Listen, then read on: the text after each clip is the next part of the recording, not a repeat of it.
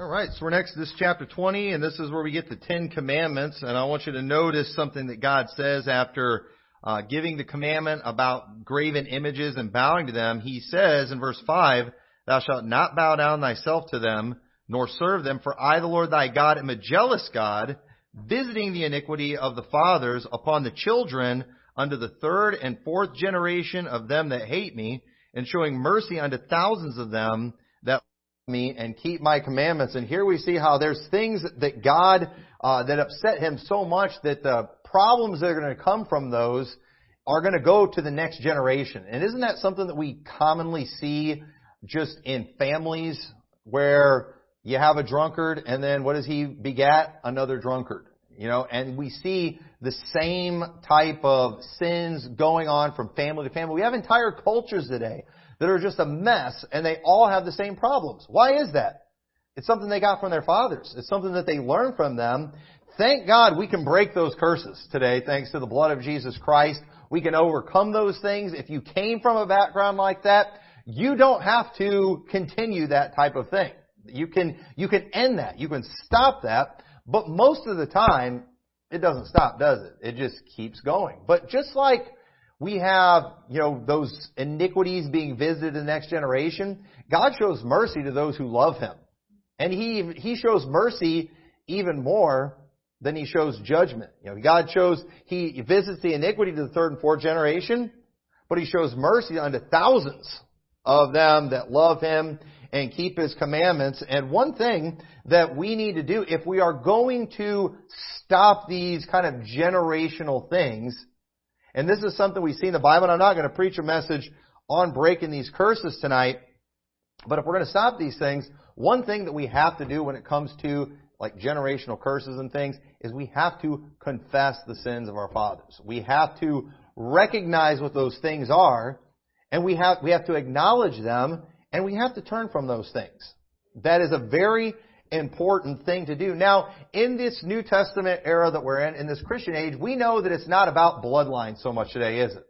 It's not really about bloodlines. It's not where you descend from.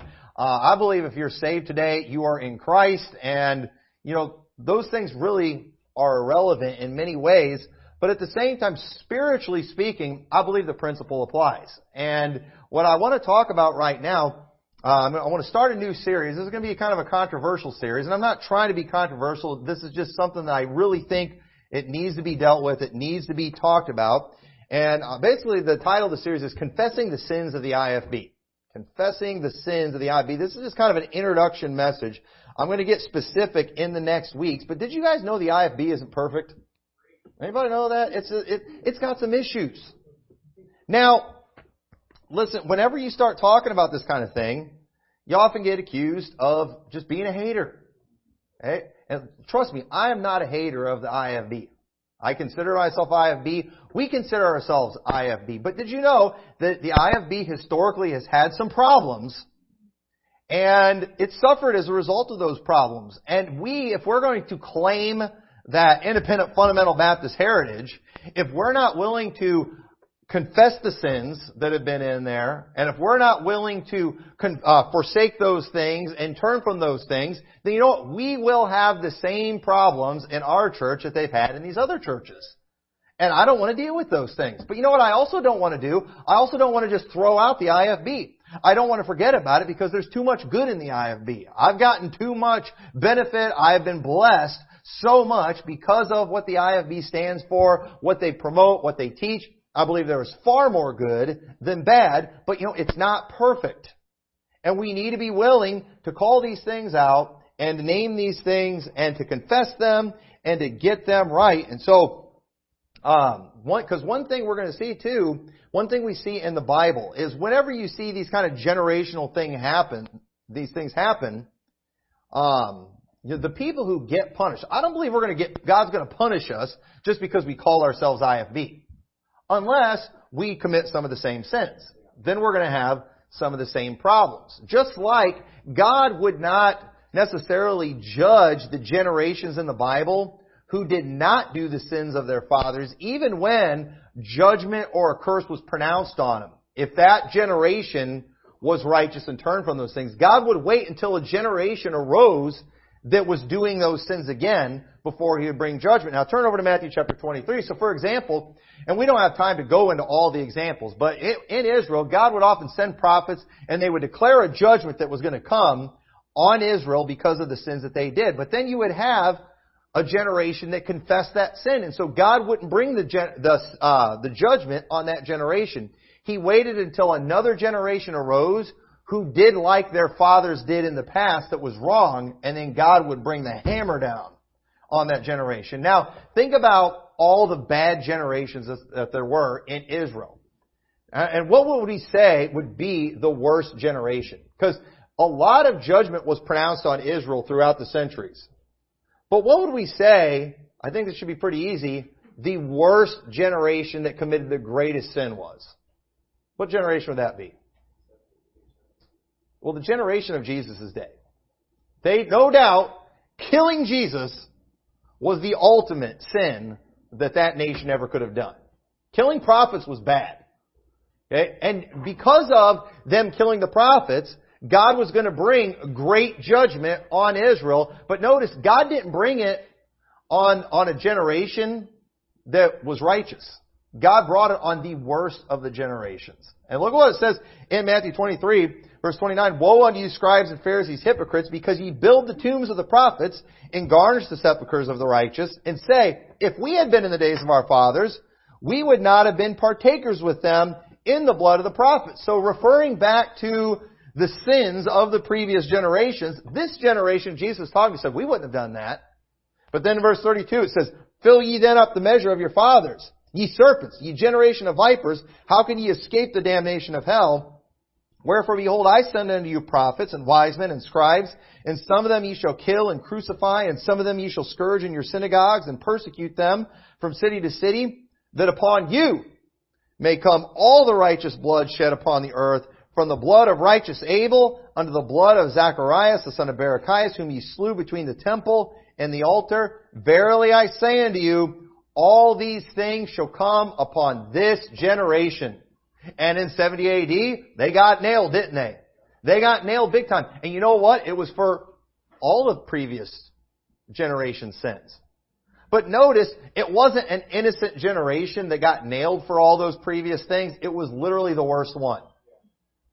And I believe, had that been a righteous generation, that judgment would have waited. So again, if we have sin in our past, in our heritage, we'll be okay as long as we confess that sin and forsake it.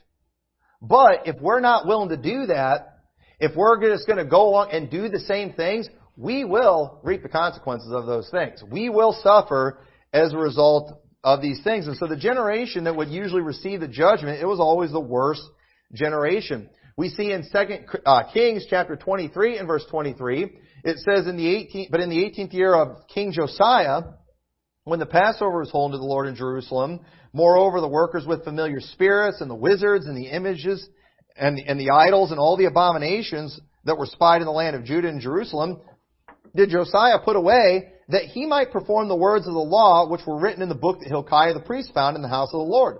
And like unto him was there no king before him that turned to the Lord with all his heart, with all his soul, and with all his might, according to all the law of Moses, neither after him arose there any like him. Notwithstanding, okay, notice Josiah, nobody's been like him in just turning to the Lord. But notice what it says here. Notwithstanding, the Lord turned not from the fierceness of his great wrath, wherewith his anger was kindled against Judah, because of all the provocations that Manasseh had provoked him withal. So even though Israel is doing wonderful in this time, God says judgment's still coming because of what the previous generation did, because of what Manasseh did. But the Lord said, I will remove Judah also out of my sight, as I have removed Israel, and will cast off this city Jerusalem which I have chosen, and the house which I said, my name shall be there. So notice God said, I'm still judging you, Israel, but you know what? It didn't happen in Josiah's day, did it?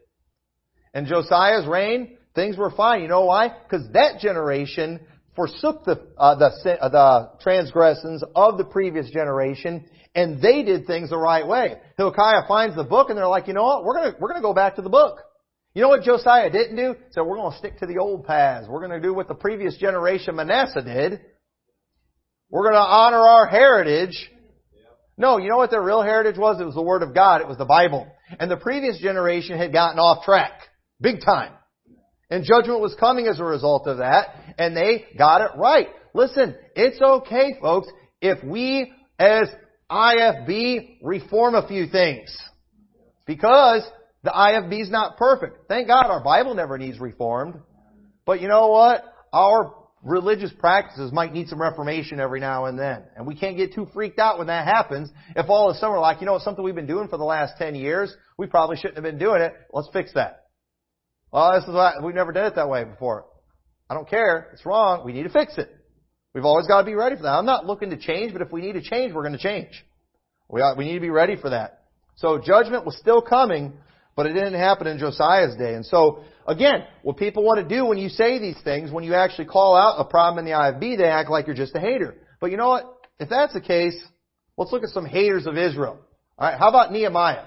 Okay, Nehemiah, notice what he said in Nehemiah chapter 9, verse 1. Now in the 24th day of the month, the children of Israel were assembled with fasting and with sackcloths and earth upon them.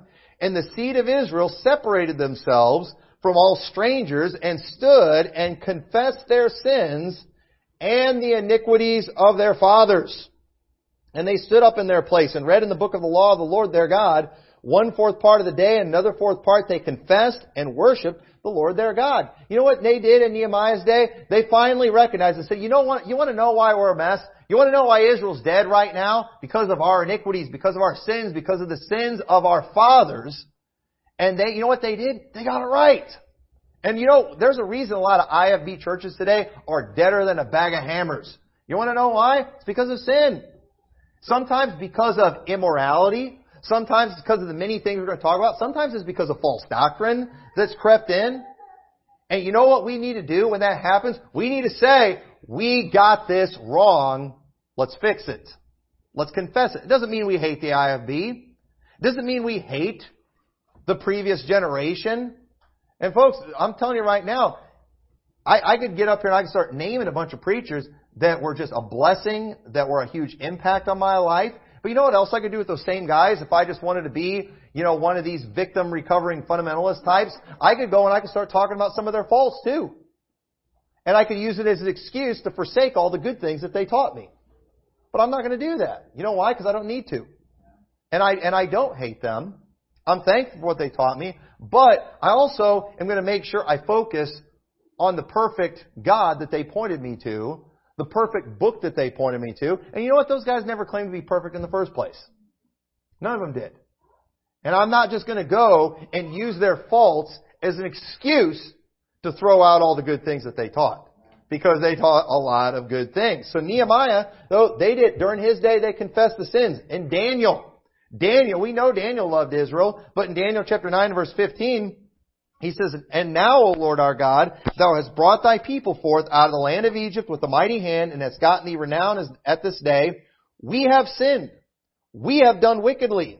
O Lord, according to all thy righteousness, I beseech thee, let thine anger and thy fury be turned away from thy city Jerusalem, thy holy mountain, because for our sins and for the iniquities of our fathers, Jerusalem and thy people are become a reproach to all that are about us. I mean, how Daniel speak that way about the previous generation? He wasn't worthy to just, untie or to tie their shoes. He wasn't worthy of these men. He was, imagine these young punks out there talking against the great men. No, we're not talking against the great men, but you know what we are trying to do? We're trying to reform some things that need to be reformed. We're trying to not make some of the same mistakes that the previous generation made. I grew up hearing the kind of preaching that said, you know what? I don't want my kids to make the same mistakes that I made. I grew up being taught, learn from the mistakes of the previous generation. Don't do some of the same dumb stuff that we did. That's what I was taught growing up. But we've got a generation out there today that just want to be the new popes in the IFB and all that. And what do? They go and they just go around traveling all over the country, just lifting up the names of the great men. selling the books of the great men, talking about the great men. I mean, they can't preach a sermon without dropping the names of all the great men. I was preaching with Dr. Hiles. I was preaching with Tom Malone. And what are they doing? They lift these guys up, and now those guys are all dead and off the scene now. What are they trying to do? They're trying to teach all of you, just as I revere the greats of the past, you should revere the greats of your generation. And in case you're wondering who that is, and in case you didn't figure it out, by all the things I've been doing and promoting, it's me. That's exactly what they're doing. That is because you know what? When these guys are getting older and they know they're going to pass off the scene pretty soon, and they don't want to be forgotten. And the truth is, I get that a little bit, but at the end of the day, I would prefer the next generation that comes up after me to preach Christ, not Tommy McMurtry. I think, and that's what we should be shooting for. It's okay. I can be forgotten. I can die. I can pass off the scene. But you know what? Jesus Christ, as long as He's still being preached, then that's what matters. Because people aren't getting saved because of me. They're getting saved because of who I preach. And so if others come along and they preach Christ, people will still get saved. The job will get done, even if the world forgets my name. But too many people are out just trying to create a legacy for themselves. We see Jeremiah in Lamentations chapter 5 verse 7. He says, "Our fathers have sinned and are not, and we have borne their iniquities." We're paying for some of this stuff. And sometimes we do. Sometimes we pay and we get accused. We get accused of just crazy stuff all the time because of weirdos in the IFB. They act like we're harboring perverts in this church. I'm so sick of people just judging our church based off some other IFB church somewhere else. And I'm putting a challenge out there to the trendies too. All these people too that want to attack our soul winning and things. This is official, all right? I'm putting this out there on the internet. I will go soul winning with any trendy that wants to, as long as I'm talking. All right. I'm not going to go silent partner for them. I want these people to observe my soul winning. I want them to go soul winning with me. I want them to watch me give the gospel to somebody, watch them call on the Lord for salvation, and then I want them to look me in the eye and tell me that person didn't get saved. All right, Pastor Trendy in your skinny jeans, come on out and see what we're doing out here. Okay? You want to talk about the one time you went out soul winning with some goofball in Bible college. But, come out here, go soul winning with me, go soul winning with some of the people in our church, and tell me that these people who heard the gospel, who understood the gospel, who believed the gospel, who called on the Lord for salvation, you tell me that they're not saved. Just because I want to hear you admit you're a heretic. Or that you were ignorant in what you spoke against our church. But Ezra did the same thing. Ezra 9 verse 7, "Since the days of our fathers, we have been in a great trespass unto this day. And for our iniquities have we, our kings and our priests, been delivered into the hand of the kings of the lands, to the sword, to captivity, and to spoil, and to confusion of face, as it is this day.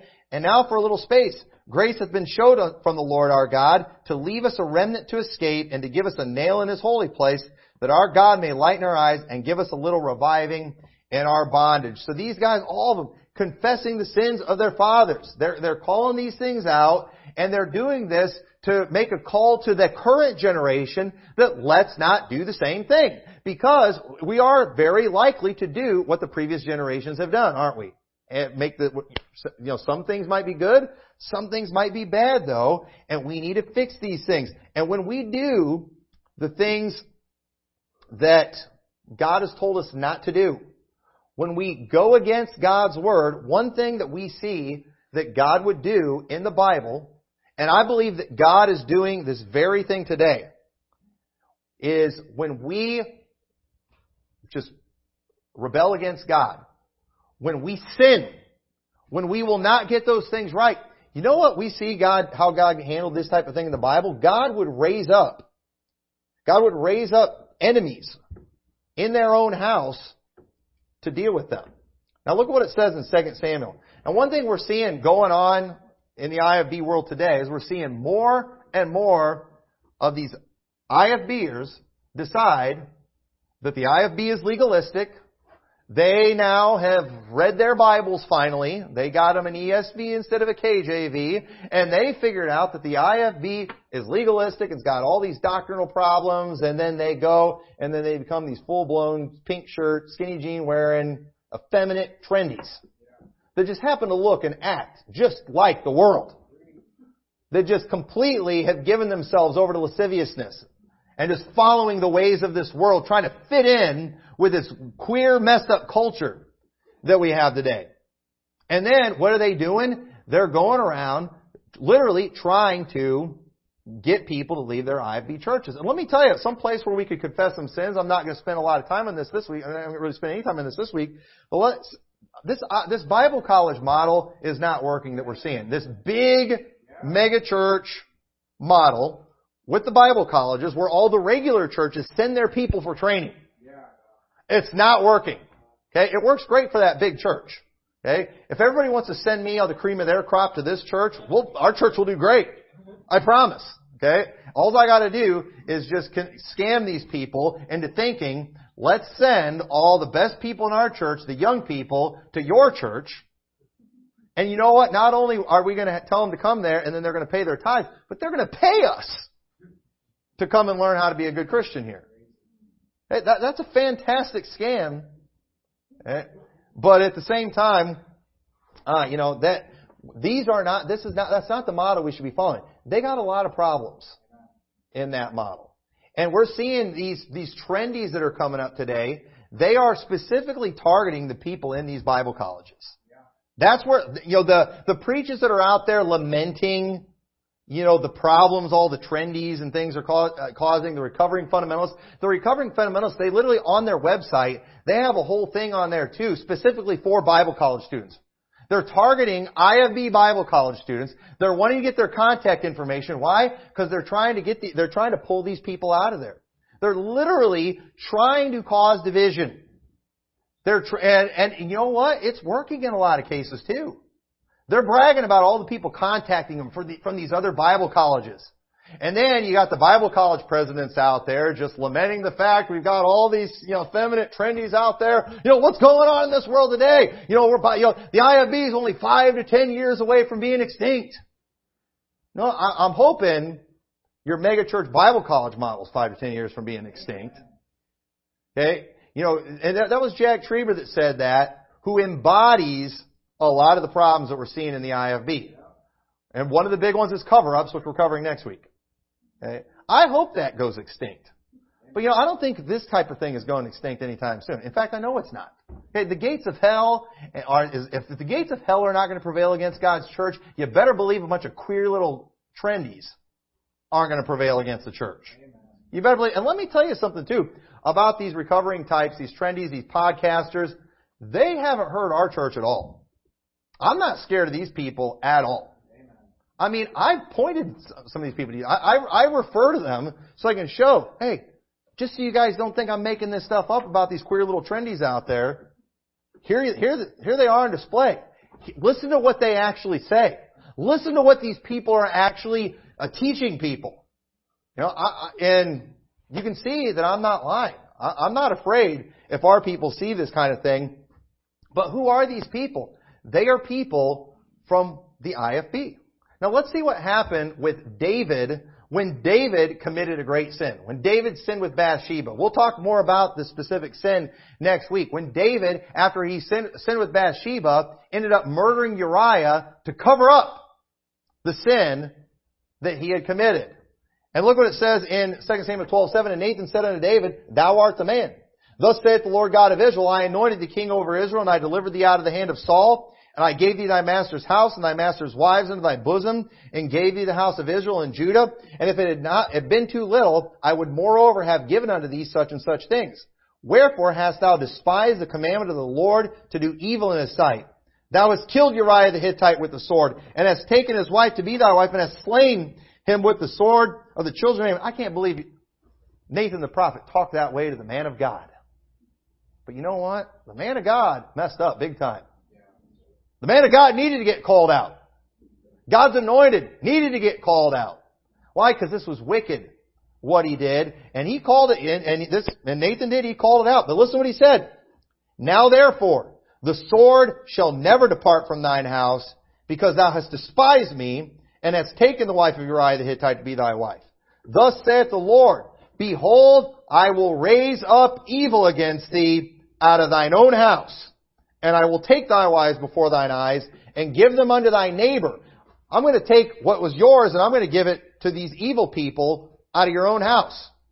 And then, and he shall lie with thy wives in the sight of this sun, for thou didst it secretly, but I will do this thing before all Israel and before all the sun. And David said unto Nathan, I have sinned against the Lord. And Nathan said unto David, the Lord also hath put away thy sin, thou shalt not die.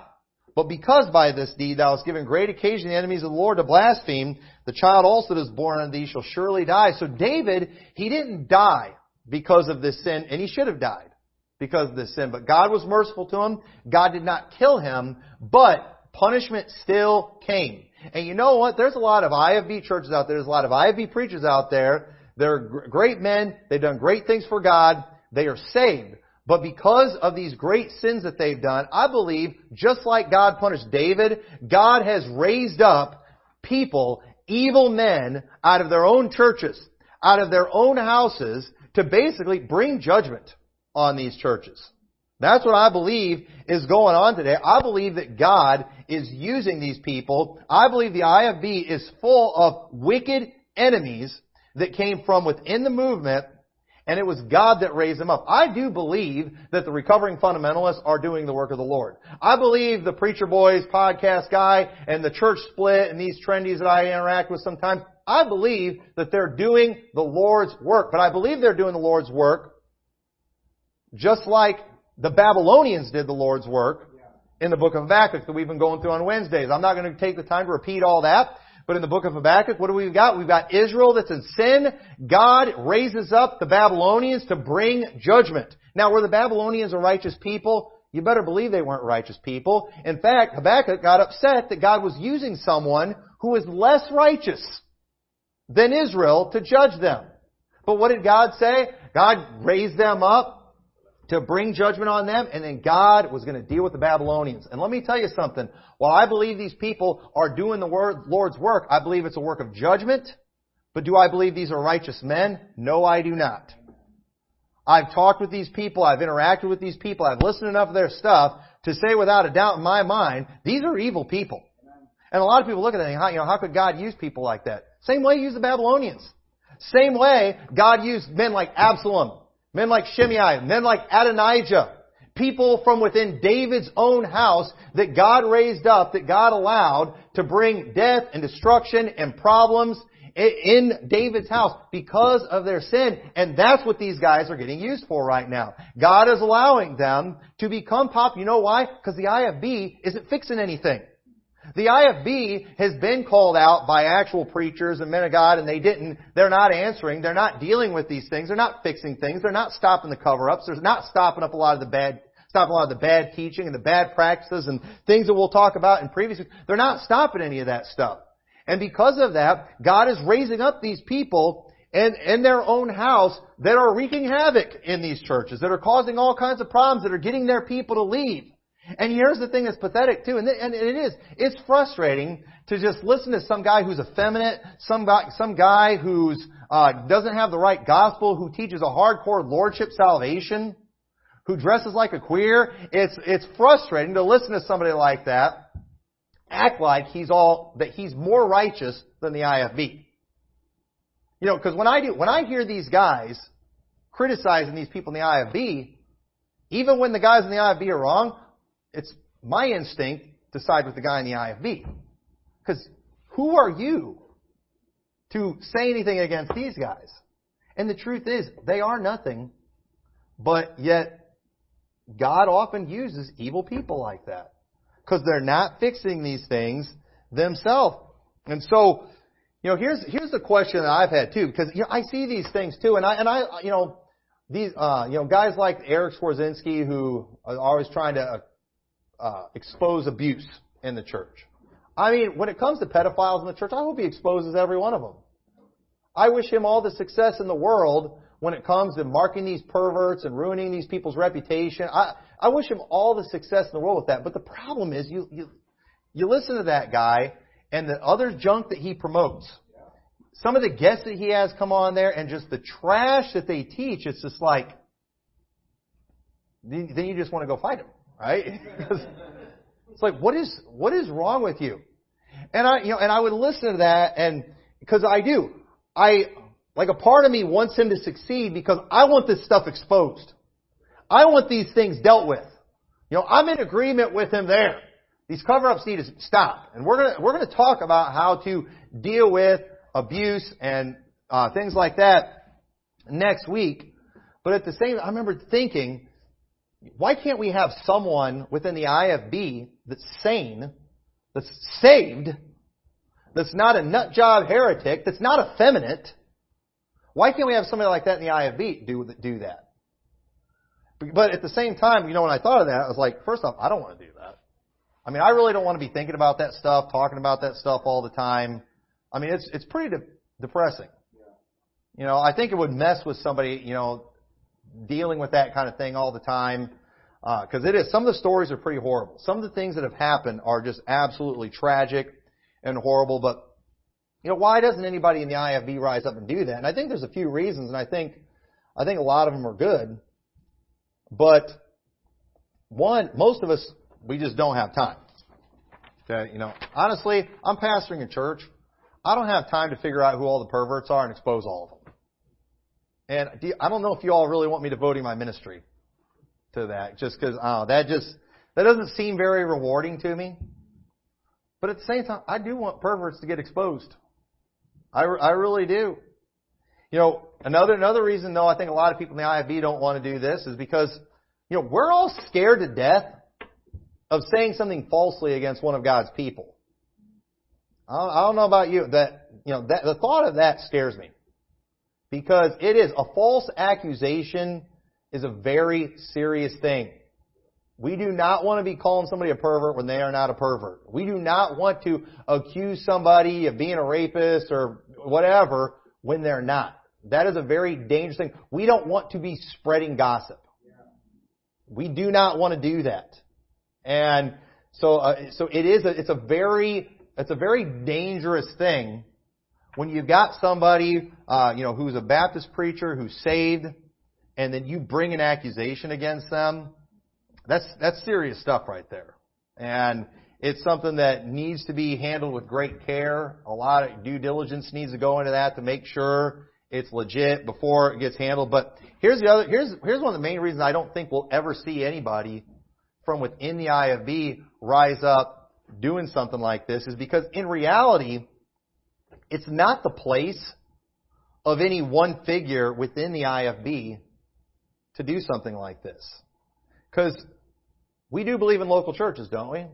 Okay, we don't believe in the universal church, and it is and here's what you all need to get too. And let me just say this as the pastor, and we put it out there, and you all mark this and save this in case I ever conveniently need to change my position on this thing. But it's the job of the individual church to deal with and expose the wicked that takes place in their church. There's no God-ordained position out there. There's no person that we can just put over this in the IFB to do this. When a church perverts the ways of God, then God will allow the perverts on the outside to come in and to destroy. And we got to be careful how we handle these things, because God doesn't need me as the pastor of this church to deal with all the other IFB churches, as much as I'd like to sometimes. Sometimes I think they need a pope, and I volunteer. No, I'm not going to do that. I'm not going to do that. See, and so if something ever happens here, because here's the position that I found myself in before. A lot of times when a pastor gets accused of something, and I could start talking about specific examples. I'm not going to do that because I don't know the details on these things. But you'll hear about a pastor who supposedly did something perverted. And then what often happens is the church, and in one situation in particular, the pastor did something perverted, apparently, and the church got rid of him. Good for them. Okay? A congregation should be able to remove a pastor. Let me just say that right now, too. Okay? I'm the pastor of this church, but if I become a pervert, you shouldn't all leave and find another church. No, you should get rid of me. Okay? You should get rid of me, and you can get rid of me if that kind of thing happens. You can do it. If you don't know the process, we'll talk about that another time. But folks, churches can get rid of their pastors. And if you can't, then what are you in? Okay? And that's another subject for another day. But, so this church, they did the right thing. But here's the problem now. That pastor has gone on and he's pastoring another church somewhere now. And so I'm over here. I didn't get all the information. I don't know specifically what happened. Nothing ever happened legally to this individual. But at the same time, even if nothing legally bad happened, okay? Because for example, if a pastor commits adultery, nothing's going to happen to him legally. But should that guy pastor another church? Absolutely not. So who's going to stop him? Well, it's up to that church to expose him. And this pastor who's pastoring somewhere else now, that congregation should do something to publicly mark him. That's what needs to happen. And if I ever get busted for doing something perverted, here's where you're going to be tempted. Oh, well, we don't want to ruin Liberty Baptist Church's reputation. And folks, let me tell you, that is a lie of the devil right now, right there. Listen, you know what will ruin Liberty Baptist Church's reputation? Is if I do something perverted and you cover it up. Because did you know our world understands that even preachers aren't perfect? That even preachers fall? And they will forgive a church that's got a pervert for a pastor if that church deals with it. And I think one of the greatest proofs of that is Pastor Shiflett's church. When it turned out that the former pastor was a pervert, that church exposed it. Now, most churches today, they want to cover that kind of thing up because they don't want to hurt the church's reputation. But did you know, I was talking with him a while back, their church has a fantastic reputation in that community. They're known as the church, too, that got rid of the pervert. And that church, it's not looked at as that's the church that had a pedophile in it. No, that's the church that exposed the pedophile that was there. You know what he did when he did the right thing? He salvaged that church's reputation.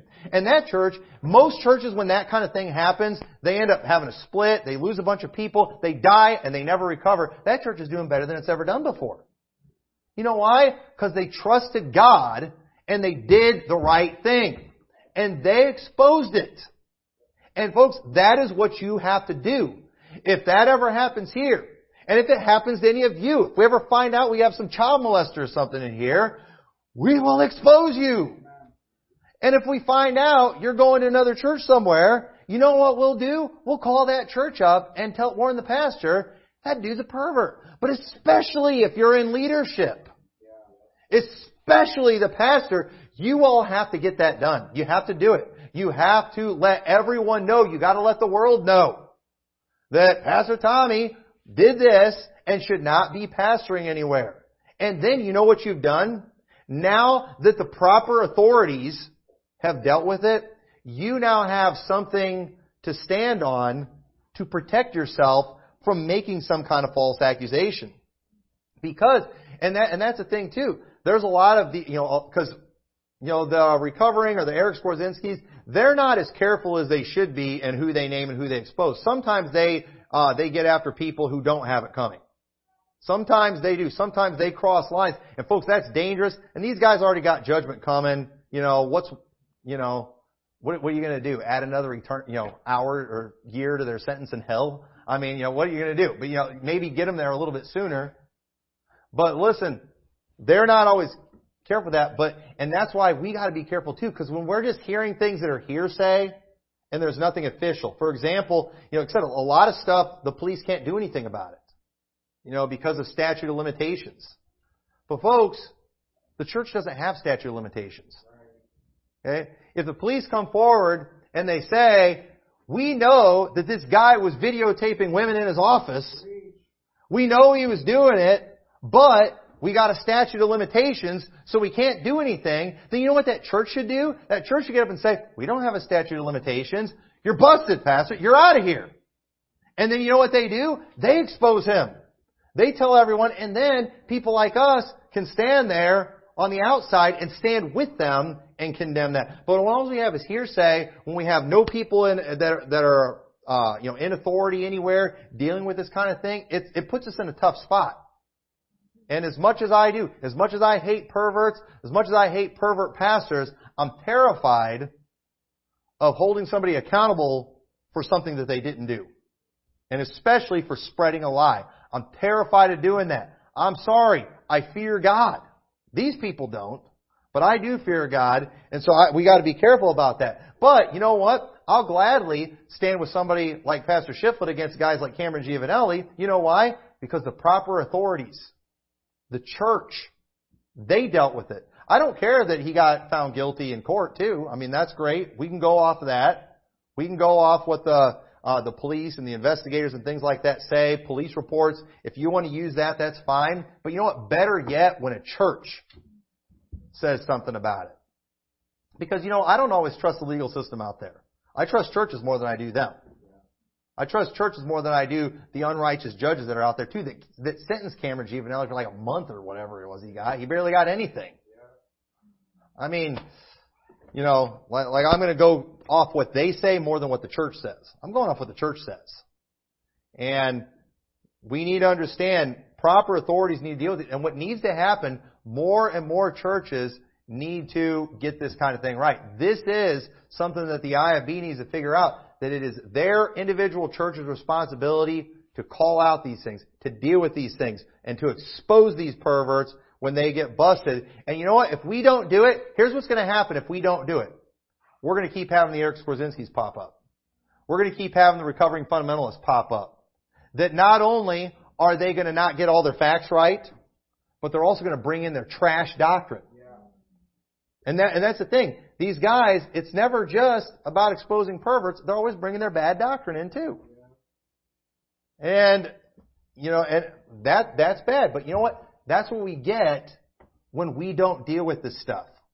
Okay? When you don't deal with things properly, when you don't deal with things quickly, then it's the solution later is going to be much worse. Have you ever seen these things too? These like nasty infections people get where they like treat it with maggots.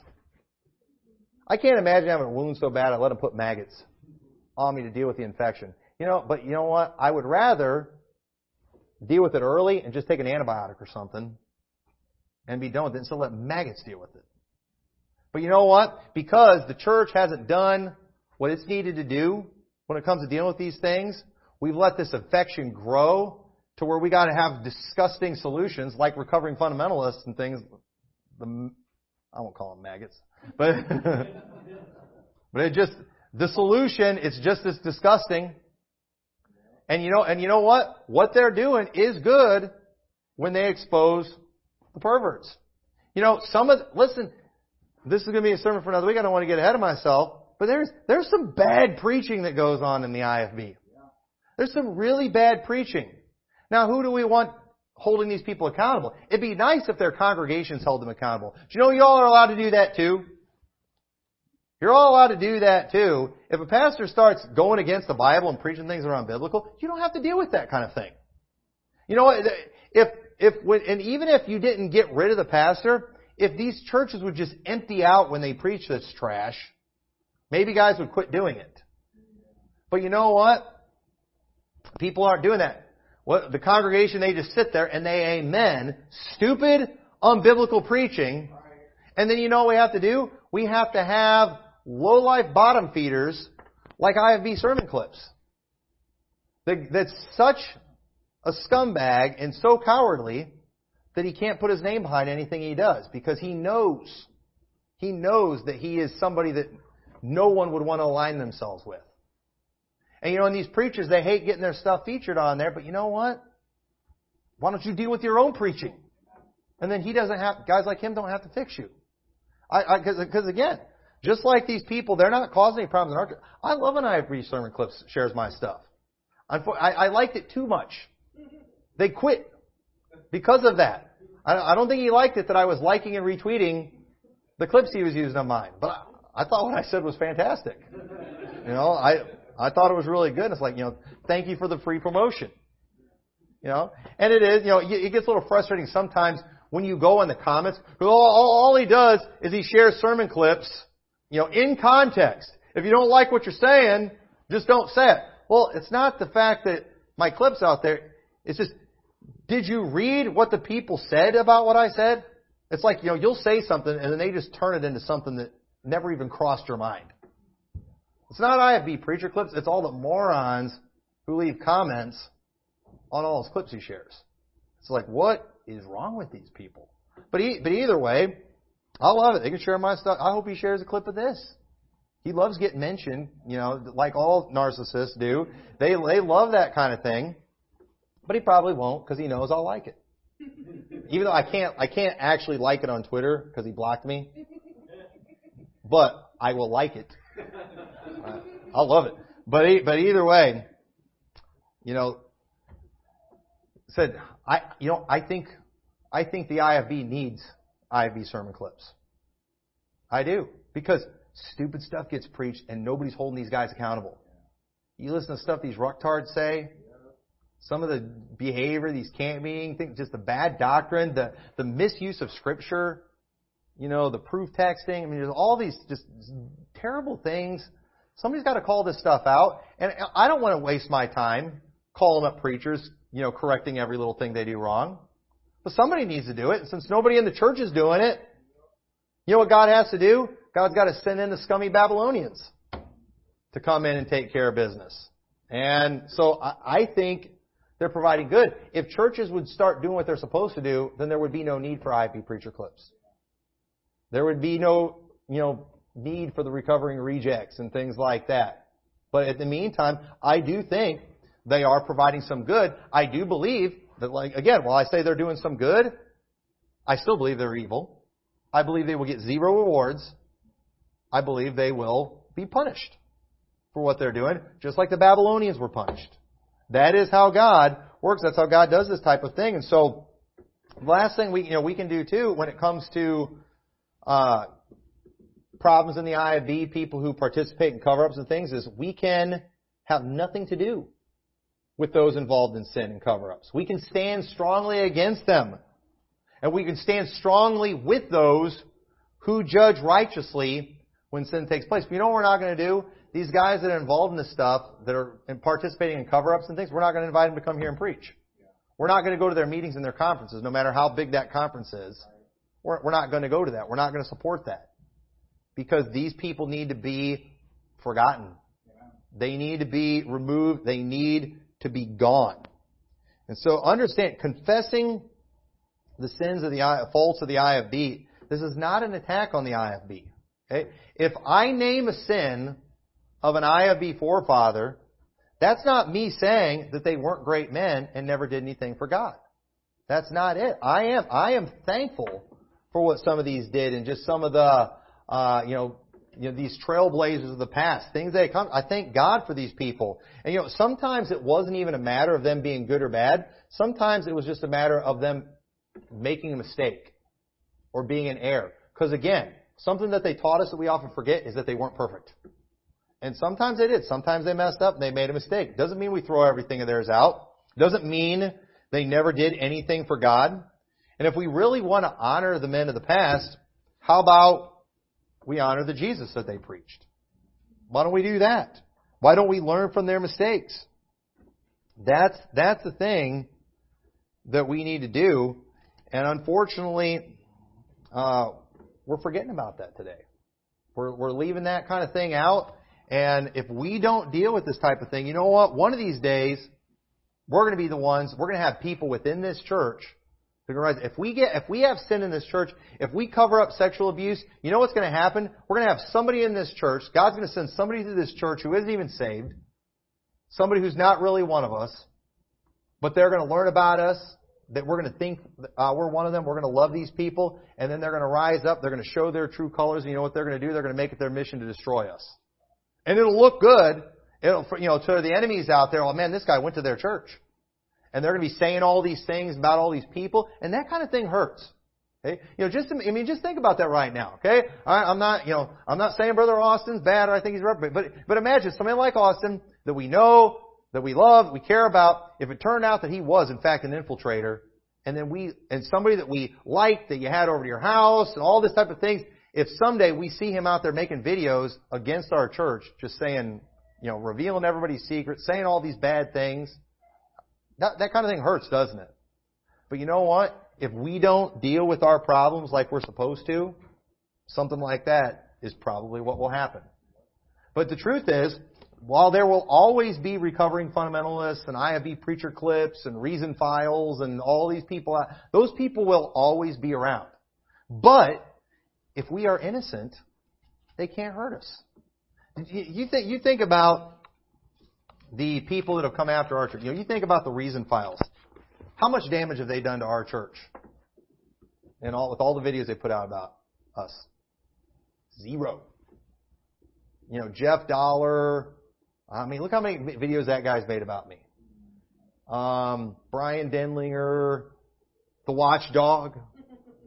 Listen, the only reason I exposed the Watchdog was because I was just disgusted at him as a human being, and I just felt like he needed to go down. But I'm not going to lie. I miss the Watchdog, and I miss his videos. Our family enjoyed those. You know why? Because when he's out there accusing me of things, it didn't have any bite because there was no truth to it. When these people hurt is when there's truth. Reason files, they can't hurt us because they can only lie about us. But it's when they start laying out truth, that's when it hurts. IFB preacher clips, they can't hurt us. You know why? Because the lies aren't going to have any impact. They have no bite. Anybody who's here and a part of this church are going to see through the junk that people like them do. You all see through it. Whoever it is. Okay? Even if it's people within our own camp that say negative things against us. You all are here. You all see right through that. And you know what never happens? It never hurts us. Think of it. Even people within our own camp that have attacked us in the last year, did you know that it's literally only cost us one person? And we were all like, thank God. I mean, we're all thrilled. Now that one person, I just noticed they're out commenting on all the haters' channels now. I'm talking like the unsaved haters. The haters they're like on all their channels now. Thank you. Because we were pretty sure they were bad, but we didn't have the goods. We didn't have the goods on them. See, so what did they do? They took out the trash for us. And that's why, no matter how many of these punks and things do this, it's not going to hurt. And the reason so many of these churches are being hurt by the recovering guys and all that is because they do have sin. And God is using people like them to deal with it. And I don't know about you, I hope God never needs to use scum like that to fix our church. I hope we can always take care of our own problems, that we will deal with things the way God intended. And I believe if we will do that, then God will bless us and we can continue the good legacy, the good parts of the IFB. We can continue that kind of thing. We can keep it going, and we won't have to deal with a lot of the problems that many within the IFB are dealing with. We can be an exception to that thing, because I'm telling you, there's way too much good to just go throwing it out. We're not dropping the name Baptist. We're not going to do that. We're still going to call ourselves Independent Fundamental Baptists. There's too much good associated with it to throw it all away, but we're not just going to be like some loyalist groupie and act like a Republican who can never call out anything that a Republican does. It's like their job is to only call out the Democrats. No, why don't you deal with things within your own party? Why don't we deal with things within our own camp and within our own church? That is what God intended, and if we will do that, I believe God will bless us. And so, with that, let's pray. Dear Lord, thank you for your word. Thank you for these examples. And dear God, I pray you'll help us to practice what has been preached tonight. I pray that we will deal with these problems the way that you ordained. And I pray that, Lord, you will never have to use the Absaloms and Adonijahs and Shimei's and the recovering fundamentalists and the likes of that to deal with the problems in this church. I pray that we will deal with things as you have ordained. And I pray that we'll be able to continue to enjoy the benefits of all the wonderful things that we have learned and received from those within the IFB. We thank you for the previous generations and all the wonderful things that they taught us. I pray that we will continue those things. And when it comes to areas where maybe they fell short and made mistakes, Lord, help us to just not focus on them, but focus on you as the one that they were pointing us to. In your name we pray. Amen.